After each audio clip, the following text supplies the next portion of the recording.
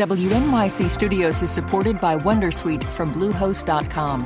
Website creation is hard, but now with Bluehost, you can answer a few simple questions about your business and get a unique WordPress website or store right away. From there, you can customize your design, colors, and content. And Bluehost automatically helps you get found in search engines like Google and Bing. From step-by-step guidance to suggested plugins, Bluehost makes WordPress wonderful for everyone. Go to bluehost.com/wondersuite. Listener supported. WNYC Studios. Hey, it's Latif from Radiolab. Our goal with each episode is to make you think, how did I live this long and not know that? Radiolab, adventures on the edge of what we think we know. Listen wherever you get podcasts.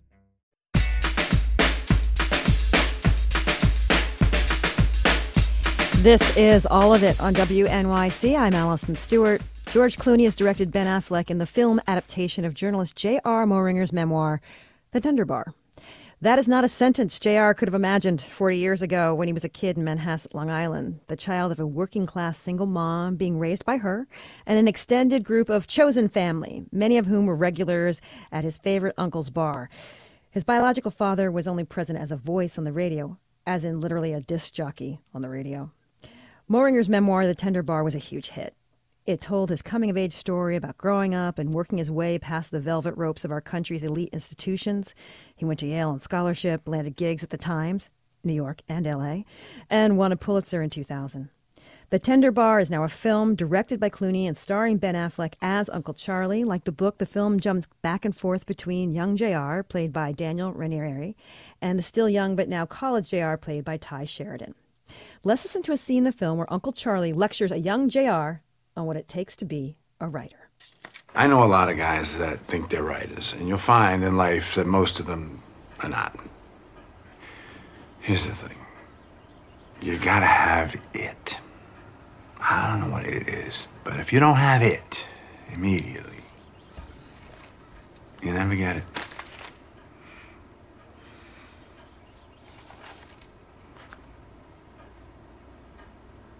And I say you got it. Oh, I knew it.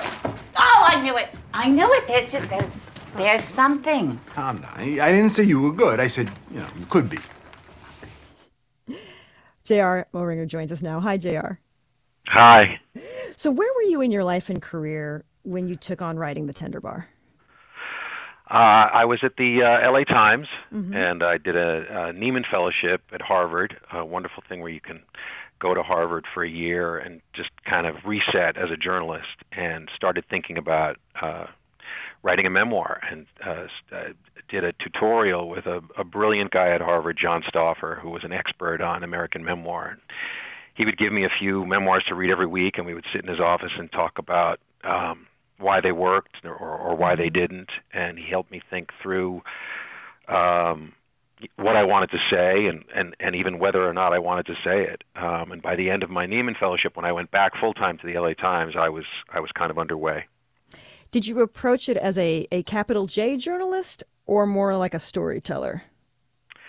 I approached it as a capital J journalist. I really wanted to write a factual memoir. At that time, there were a number of memoirs that were kind of scandals because they proved to be completely made up, and people were rightly offended that they read this story that they believed to be true, and it turned out it was all a lie. And so that was kind of in the culture at the time. But I also as a journalist, I like true stories. I mean, I love novels. I mean, fiction's my first love, but as a working journalist, I really love the power of, creative nonfiction. And so I set about interviewing everybody I knew growing up, beginning and ending with my mother, and wanted to write a very thoroughly researched, fact-based memoir.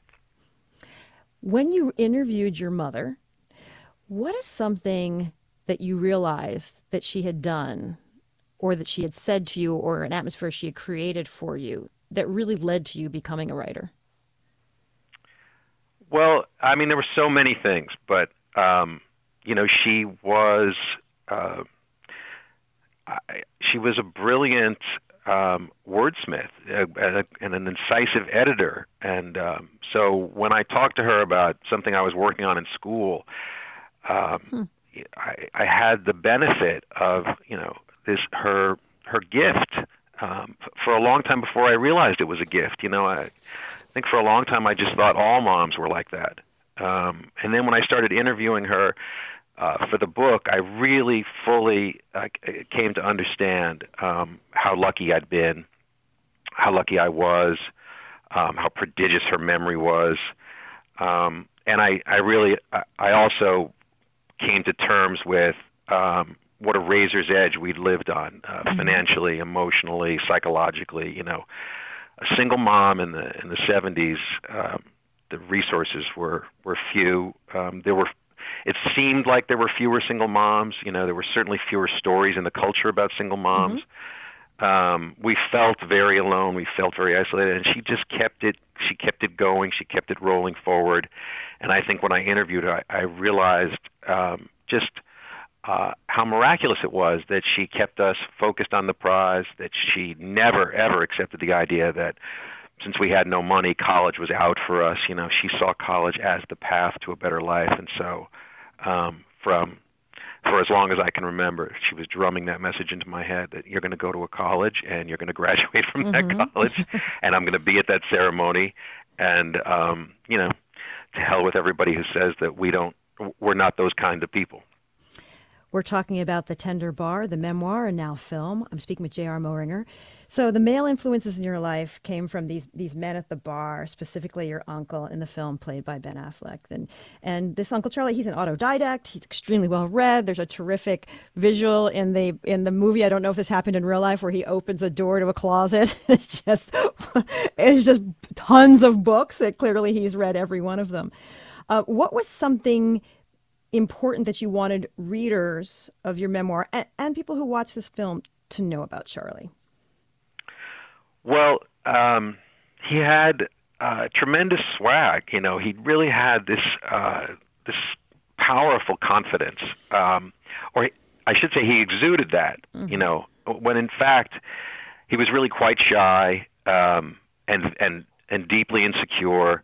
But he really, he had this powerful mask, when he was behind the bar and after hours.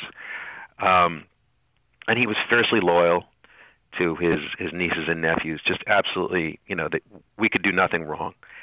And I think that comes through in the film. I think that the power of that loyalty is to know that there's a grown-up who always has your back, and to feed off that confidence when you're an insecure, shy little kid.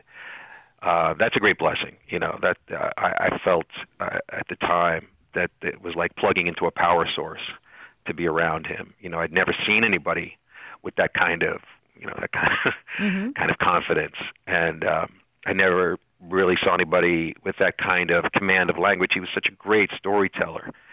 And it wasn't just the stories; it was also just the inflections, he had a kind of theatrical quality, which I always got a kick out of. So I really wanted to convey some of that in the book, and I think Ben Affleck, on his own, manages to convey that. Let's listen to a clip.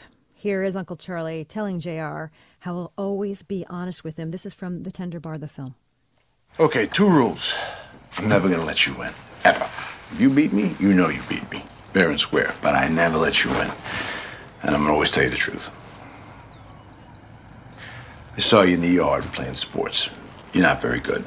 And probably not going to get a whole lot better. So it might be wise for you, in order to avoid tears and disappointment and, above all, delusion, find some other activities that you like. What do you like to do the most? I like to read. I also like to read. I'm good at sports, too. Keeping it real there. So it's sort of interesting. Also, there's a sense in the film about there are these guys at the bar, sort of chosen family, and they can't quote Blake or Chaucer, but there are life lessons, and there are people who are people that you want to sit and listen to, even if it isn't necessarily quote unquote academic. What lessons did you learn from the regulars at the bar? I don't know that I can boil it down to lessons I learned, bullet points. For me, it was really, I felt this absence of a man in my life, a father or father-like figure so acutely.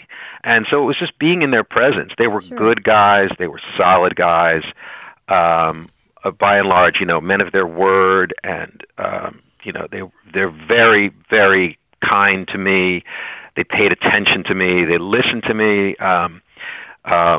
Those few occasions when I would work up the nerve to talk. So it was more being in their presence than anything, than any lesson that I learned.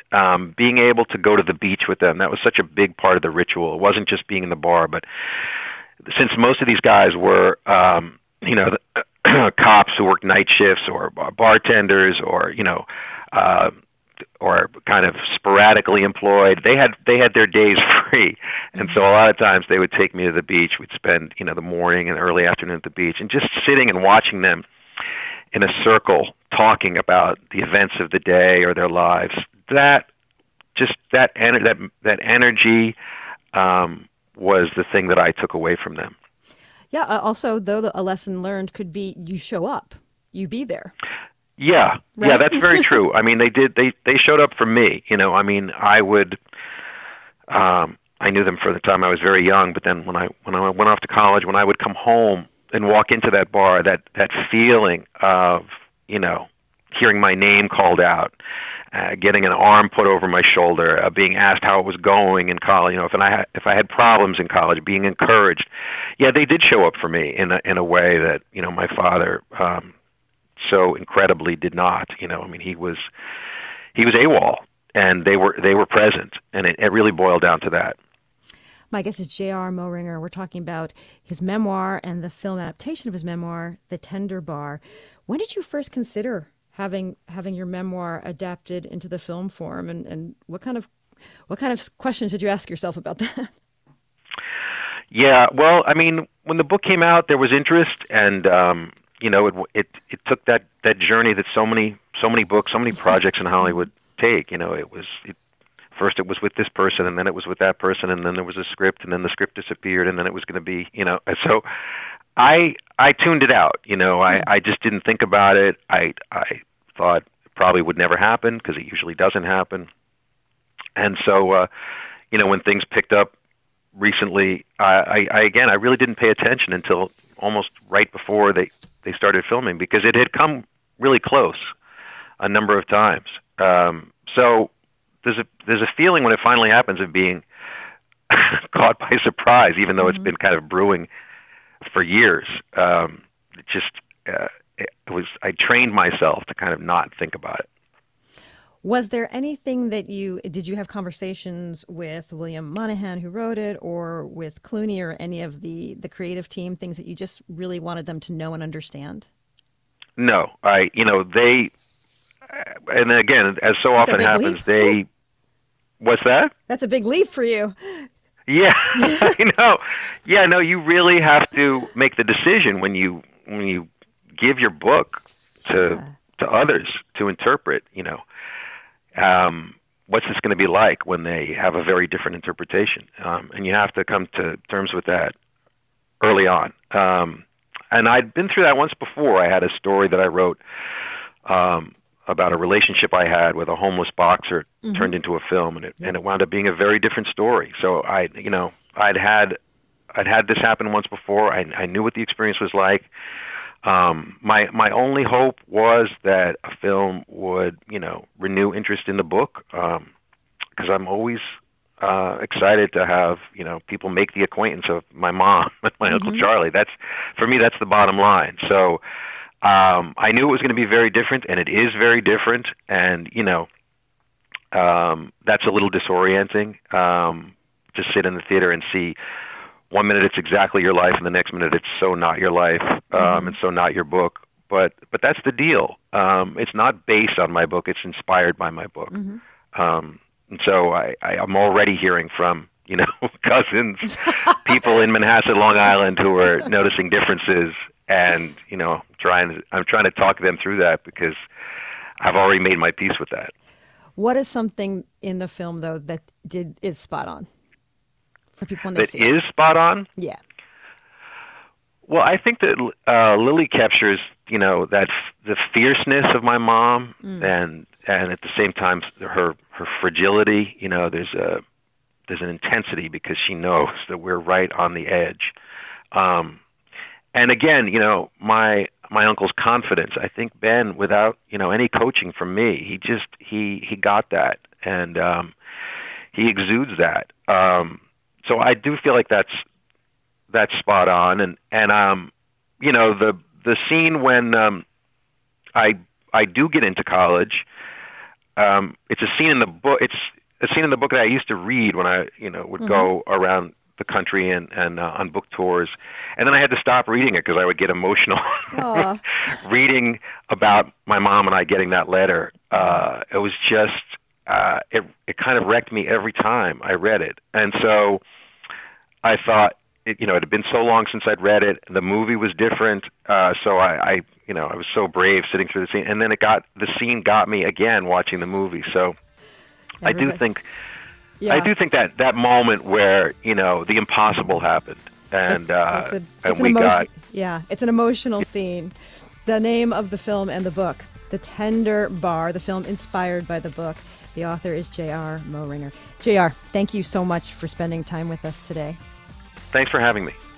And that is all of it for this hour. I'm Allison Stewart. I will meet you right back here after the news.